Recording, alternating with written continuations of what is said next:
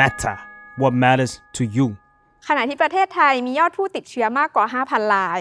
ยอดผู้เสียชีวิตมากขึ้นในแต่ละวันประเทศอย่างออสเตรเลียกลับมาประกาศล็อกดาวน์อังกฤษเองก็ขยายการล็อกดาวน์ออกไปหรืออินโดนีเซียก็มีข่าวว่าระบบสาธารณสุขจะล่มสลายแต่ว่าประเทศเพื่อนบ้านในอาเซียนของเราอย่างสิงคโปร์กับประกาศแผนหนึ่งที่ไม่เหมือนใครในช่วงโควิดนี้คือพวกเขาจะกลับมาใช้ชีวิตอย่างปกติโดยอยู่ร่วมกับโควิดแล้วแผนของเขาคืออะไรพวกเขาจะทำอะไรกันบ้าง Why it matters now วันนี้จะมาเล่าให้คุณฟังค่ะ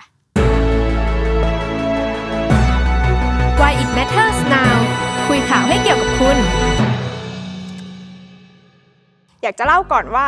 สิงคโปร์เนี่ยอาจจะสถานการณ์แตกต่างจากประเทศเราหรือประเทศอื่นๆที่ในช่วงนี้มีการระบาดของสายพันธุ์ใหม่มีข่าวว่าการแพร่กระจายของโรคเนี่ยไปเร็วมากแล้วก็สายพันธุ์เนี่ยดื้อกับวัคซีนตัวอื่นๆแต่ว่าที่สิงคโปร์สถานการณ์เขาเรียกได้ว่าดีขึ้นเรื่อยๆนะคะโดยตอนนี้ในเดือนที่ผ่านมาเขามียอดผู้ติดเชื้ออยู่แค่หลัก10เท่านั้นขณะที่ยอดฉีดวัคซีนของเขากลับเพิ่มขึ้นเรื่อยๆเรียกได้ว่าสถานการณ์ดูเหมือนจะเห็นแสงสว่างว่าอาจจะกลับมาใช้ชีวิตปกติได้ไหมจากที่ผ่านมาสิงคโปร์ก็เป็นประเทศหนึ่งที่ได้รับการยกย่องว่าจัดการสถานการณ์โควิดดีที่สุดในโลกแต่ว่าในขณะที่ประเทศอื่นกำลังแบบวุ่นวายว่าจะจัดการกับสายพันธุ์เดลต้าเบต้ายังไงวัคซีนตัวไหนดื้อบ้างแล้วจะทำยังไงบ้างล็อกดาวน์ไหมชาวสิงคโปร์ก็เหมือนจะ move on แล้วอะเพราะว่าเขามีเคสประมาณ 60,000 กว่าเคสนะคะแต่ว่ามีผู้เสียชีวิตจากโควิด -19 แค่36รายเท่านั้นโอเคฉันจะอยู่กับมันให้ได้โดยแผนการที่รัฐบาลประกาศออกมาเมื่อสัปดาห์ที่แล้วก็คือจะอยู่กับมันโดยใช้ชีวิตปกติสำหรับแผนนี้นะคะก็ถูกเผยแพร่มาผ่านรัฐมนตรี3คนค่ะซึ่งเขาทำงานในคณะทำงานร่วมกันก็ได้แก่รัฐมนตรีการคลังรัฐมนตรีสาธารณสุขแล้วก็รัฐมนตรีการค้าและอุตสาหกรรมของสิงคโปร์เขาก็ได้เขียนบทความนึงลงหนังสือพิมพ์ The Straits Times นะคะซึ่งเขาก็จะมาพูดว่าแผนเนี้ยจะทำให้ชาวสิงคโปร์ใช้ชีวิตกับมันยังไงโดยเขาบอกว่าโควิดที่เราเรียกกันว่าเป็น pandemic เนี่ยหรือโรคระบาดเขามองว่ามันเป็น endemic หรือว่าเป็นอะไรที่คงจะจบไม่ได้เร็วๆนี้โควิดมันคงไม่หายไปจากพวกเราหรอกแต่ข่าวดีก็คือเราน่าจะเรียนรู้ที่จะอยู่กับมันได้นะแต่คำว่าเรียนรู้ที่จะอยู่กับมันเขาหมายถึงยังไงเขามองว่าโควิด -19 ก็จะเป็นโรคหนึ่งที่จะยังอยู่ไปเรื่อยๆอย่างเช่นไข้หวัดใหญ่ที่ก็มีคนติดเชื้อมีคนป่วยมีคนเข้าโรงพยาบาลแล้วก็เสียชีวิตแบบปกติโควิดมันก็คงกลายพันธุ์ไปเรื่อยๆแต่ว่าเนี่ยมันก็จะเป็นแค่โรคหนึ่งที่คนจะอยู่กับมันได้มีการฉีดวัคซีนมีการรักษามีการป้องกันอย่างเช่นที่อเมริกาเองปีนึงก็มีคนเสียชีวิตจากโรคไข้หวัดใหญ่เป็นหลายพันคนเหมือนกันเขาก็เลยจะ treat ว่าโอเคโควิด -19 เนี่ยไปอยู่ในหมวดว่าเป็นโรคทั่วไปแบบโรคพวกนั้นแต่ว่ารัฐบาลสิงคโปร์ก็ไม่ได้ประกาศแผนนี้ออกมาเฉยๆว่าคุณจะอยู่กับมันนะแล้วก็อยู่กันไปแต่เขาก็ยังมีแผนการออกมาว่าแล้วจะทำอะไรบ้างให้ประชาชนสามารถอยู่กับโรคโควิด -19 อย่างปกติได้ก็โรดแมปใหญ่ๆประมาณ4ข้อด้วยกันนะคะอย่างแรกก็คือเรื่องของการฉีดวัคซีน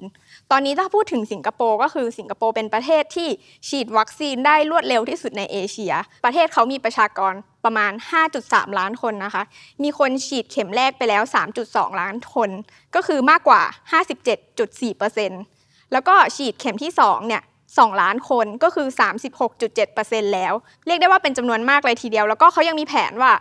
ในวันชาติสิงคโปร์ที่จะถึงคือวันที่9สิงหาคมเนี่ยเขาจะต้องฉีดวัคซีนให้ได้2ใน3ของประชากรทั้งหมด With our accelerated vaccination program we should be able to do this by early July provided supplies come in as planned. And everyone who is eligible for a vaccination and wants one should be able to get at least their first jab ดังนั้นเมื่อเขามองว่าฉีดวัคซีนเยอะแล้วเนี่ยประชาชนก็จะมีภูมิคุ้มกันหมู่ดังนั้นโรคนี้ก็จะเริ่มที่จะแพร่กระจายได้น้อยลงแล้วเขาก็ยังเปลี่ยนวิธีการจากทุกวันนี้คนไทยเราอาจจะตื่นมาเฝ้ารอว่าเฮ้ยวันนี้จะมีผู้ติดเชื้อเท่าไหร่รายงานยอดเท่าไหร่กี่พันสิงคโปร์ก็จะเปลี่ยนแผนการว่าเขาจะไม่รายงานยอดผู้ติดเชื้อประจำวันแบบนี้แล้วแต่ว่าเขาจะไปทำการมอนิเตอร์เหมือนกับโรคอื่นๆอย่างไข้หวัดใหญ่แทนที่ไปดูว่ามีผู้ป่วยหนักเท่าไหร่มีผู้ที่อยู่ใน ICU เท่าไหร่แล้วก็ส่วนผู้ติดเชื้อเนี่ยก็จะเริ่มรักษาเองที่บ้านได้เพราะว่าเมื่อฉีดวัคซีนแล้วอาการก็จะไม่หนักมากมันทำให้เราไม่ต้องมากังวลเรื่องระบบสาธารณสุขที่มันจะล้นอีกแล้วเพราะว่าคนส่วนหนึ่งก็สามารถรักษาที่บ้านเองได้ด้วยถึงแม้ว่า จะฉีดวัคซีนประชากรไปเยอะแล้วเขาก็มีแผนอีกว่า multi year vaccination program ก็คืออาจจะฉีดทุกปีทุก2ปีหรืออะไรไปซึ่งสิ่งนี้ก็สอดคล้องกับข่าวที่ออกมาเมื่อ 2-3 เดือนที่ผ่านมาว่าบริษัท Pfizer Biotech นะคะก็ได้คุยกับรัฐบาลสิงคโปร์แล้วก็เตรียมที่จะจัดตั้งสิงคโปร์เนี่ยเป็นหับในการผลิตวัคซีน Pfizer ของเอเชียตะวันออกเฉียงใต้ดังนั้นมันสอดคล้องกับแผนระยะยาวของเขาเลยว่าถ้าเกิดเขามีโรงงานผลิตวัคซีนเองแล้วเป็นวัคซีนที่ดีด้วยแล้วเป็นวัคซีนที่มีด้วยดังนั้นน่ะเขาก็จะสามารถฉีดวัคซีนในระยะยาวเพื่อที่ป้องกันสายพันธุ์ใหม่ๆต่อไปได้ด้วยอันนี้ก็เป็นเรื่องการฉีดวัคซีนในข้อที่1อย่างที่2ก็คือเรื่องของการเทสติ้งหรือว่าการตรวจคือทุกวันนี้ในประเทศไทยเราอาจจะเห็นว่าการกว่าจะไปตรวจโควิดแต่ละครั้งตามโรงพยาบาลมันยังเป็นเรื่องที่ยากอยู่แต่สิงคโปร์ก็พยายามจะทำให้การตรวจโควิดเนี่ยเป็นเรื่องง่ายแล้วก็ประชาชนเข้าถึงได้ง่ายที่เขาจะทำคือเขาจะไม่ไล่ไปตรวจคนแบบแมสในจำนวนมากเพื่อกักกันคนหรือว่าเฝ้าระวังคนแล้วแต่ว่าเขาจะเปลี่ยนเป็นการตรวจในสถานการณ์เฉพาะเช่นคนที่กลับจากต่างประเทศหรือว่าตรวจก่อนที่จะมีการจัดอีเวนต์ใหญ่ๆขึ้นสิ่งหนึ่งที่ยังจำเป็นอยู่ก็คือการตรวจที่ชายแดนที่เขาติดกับมาเลเซียนะคะเพราะว่าเขาก็ยังคงกังวลเรื่องสายพันธุ์ใหม่ๆที่อาจข้ามมาได้รวมถึงเขาจะไม่พึ่งพา PCR test อย่างเดียวแล้วแต่ว่าก็จะมีการตรวจวิธีการอื่นๆเช่น antigen rapid test หรือว่าให้คนสามารถไปซื้อชุดตรวจเองตามร้านไปตรวจที่บ้านได้เขาก็มีเครื่องตรวจโดยลมหายใจเหมือนกันที่สามารถตรวจได้ภายในไม่กี่นาทีดังนั้นถ้ากระบวนการตรวจเป็นไปได้ง่ายคนก็จะเข้าถึงได้เมื่อพบเชื้อก็ไปรักษาได้หรือว่ารักษาที่บ้านเองได้ด้วยอย่างที่3นอกจากการตรวจแล้วก็คือการรักษานะคะเขาก็เตรียมการรักษาเหมือนให้มันเป็นโรคหนึ่งเลยคนที่ป่วยก็รักษาที่บ้านกินยาเหมือนไข้หวัดส่วนคนที่อาการหนักเนี่ยก็จะมีพื้นที่พอในโรงพยาบาลสามารถรักษาได้อย่างมีประสิทธิภาพแล้วก็ผู้ป่วยหนักก็จะสามารถฟื้นตัวได้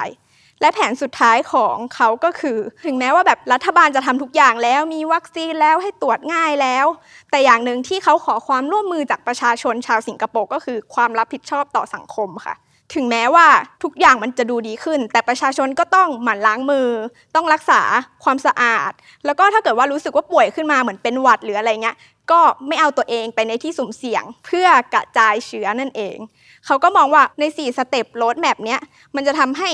เขาสามารถเปลี่ยนโควิด -19 ที่เป็นโรคระบาดให้เป็นเหมือนโรคหนึ่งที่ประชาชนเขาก็จะอยู่กับมันได้จากการที่รัฐบาลสิงคโปร์ประกาศแผนนี้ออกมาเราเห็นอะไรกันบ้างคะแล้วเราคิดว่าประเทศไทยเราจะเป็นไปอย่างเขาได้ไหมเพราะว่าจริงๆพอสิงคโปร์ประกาศแผนออกมาที่มันไม่เหมือนใครเลยขณะที่ประเทศอื่นมองว่าเราต้องเป็น zero transmission นะคะคือไม่มีผู้ติดเชื้อเลยแต่สิงคโปร์เปลี่ยนเป็นเราอยู่กับมันให้ได้ treat มันเป็นโรคหนึ่งต้องเล่าก่อนว่าที่ผ่านมาสิงคโปร์เนี่ยใช้ดิจิทัลแล้วก็เทคโนโลยีเข้ามาในการช่วยกับการจัดการโรคนี้จำนวนมากเพราะว่าเมื่อเจอปุ๊บว่าคนนี้เป็นคลัสเตอร์ไหนเขาทำการตรวจกระจายไปเลยว่าใครไปอยู่ตรงไหนอะไรยังไงทำให้มีการติดตามการกระจายโรคแล้วก็ควบคุมคลัสเตอร์นั้นได้อย่างค่อนข้างแม่นยำจนทำให้ตอนนี้ผู้ติดเชื้อเขาลดลงมาที่หลัก10หรือว่าบางวันคือหลักหน่วยด้วยซ้ำแล้วก็ประสานไปกับจัดการเรื่องวัคซีนที่ทำให้ประชาชนในประเทศมีวัคซีนเพียงพอแล้วก็มีคิวที่สามารถเข้าไปฉีดวัคซีนได้เลยแล้วก็เป็นวัคซีนที่มีประสิทธิภาพสำหรับสายพันธุ์ใหม่ๆด้วยอันนี้ก็เป็นแผนที่ควบคู่กันไปในการจัดการในตอนนี้บวกกับแผนการในอนาคตการทำงานที่ร่วมกันของ3กระทรวงเลยที่ออกแผนการนี้ออกมาแล้วก็3กระทรวงนี้ก็ประสานงานกับนายกอีกทีเพื่อให้ผู้นำประเทศพูดในสิ่งที่แผนการนี้ต้องการซึ่งนายกเขาเองก็ออกมาพูดเหมือนกันกับประชาชนว่าเราไม่สามารถขจัดโควิดให้มันหมดไปได้แต่ว่าเราเปลี่ยนมาบริหารจัดการให้เหมือนว่ามันเป็นไข้หวัดธรรมดารวมถึงอย่างวัคซีนเองเขาก็ให้ความมั่นใจกับประชาชนว่าเขาสามารถดีลวัคซีนต่างๆมาจนเพียงพอจนทำให้ประชาชนสามารถไปฉีดได้เรื่อยๆแล้วก็เป็นไปตามเป้าหมายของเขาได้อาจจะเรียกได้ว่าตอนนี้สิงคโปร์เป็น1ประเทศที่ประสบความสำเร็จมากๆในการจัดการกับสถานการณ์โควิดแล้วก็ดู move on มันสะท้อนการทำงานของทั้งประเทศเขาแล้วก็อีกหลายๆประเทศเหมือนกันอย่างเช่นประเทศไทยเองเราอาจจะเห็นปัญหาที่เกิดขึ้นว่า รัฐมนตรีกระทรวงหนึ่งพูดอย่างหนึ่งอีกกระทรวงหนึ่งพูดอย่างหนึ่งผู้ว่าพูดอย่างหนึ่งแล้วก็ทำให้ประชาชนสับสนวุ่นวายไปหมดสำหรับสถานการณ์โควิดที่เกิดขึ้นนะคะซึ่งตอนนี้ค่อนข้างรุนแรงแล้วก็ไม่ใช่แค่ประเทศไทยที่เดียวแต่ว่าในการจัดการปัญหาที่อยู่กับมันเราก็เห็นหลายประเทศที่มีโมเดลที่น่าสนใจมีผู้นำที่ประสบความสำเร็จในการพูดคุยกับประชาชนดังนั้นเราก็คงต้องมาติดตามกันต่อไปว่าประเทศไทยที่อยู่ในสถานการณ์ที่ดูจะเคร่งเครียดแล้วก็อยู่ในจุดที่ย่ำแย่ลงไปเรื่อยๆเนี่ยรัฐบาลแล้วก็ตัวผู้จัดการเนี่ยจะมีวิธีการอย่างไรในเมื่อเรามีโมเดลของต่างประเทศมากมายให้เลือกสรรแล้วก็ศึกษากันแล้วซึ่งเราก็คิดว่าสิงคโปร์ก็เป็นประเทศหนึ่งที่เราน่าติดตามกันดูต่อไปว่าเขาจะใช้ชีวิตอยู่กับมันได้จริงอย่างที่เขาพูดไหมนะคะ Why It Matters Now ในวันนี้ขอจบลงเพียงเท่านี้ค่ะและติดตามรายการของเราได้ในทุกช่องทางของ The Matter ในทุกวันศุกร์นะคะสัปดาห์หน้าจะเป็นเรื่องอะไรก็อย่าลืมติดตามกันนะคะขอบคุณค่ะ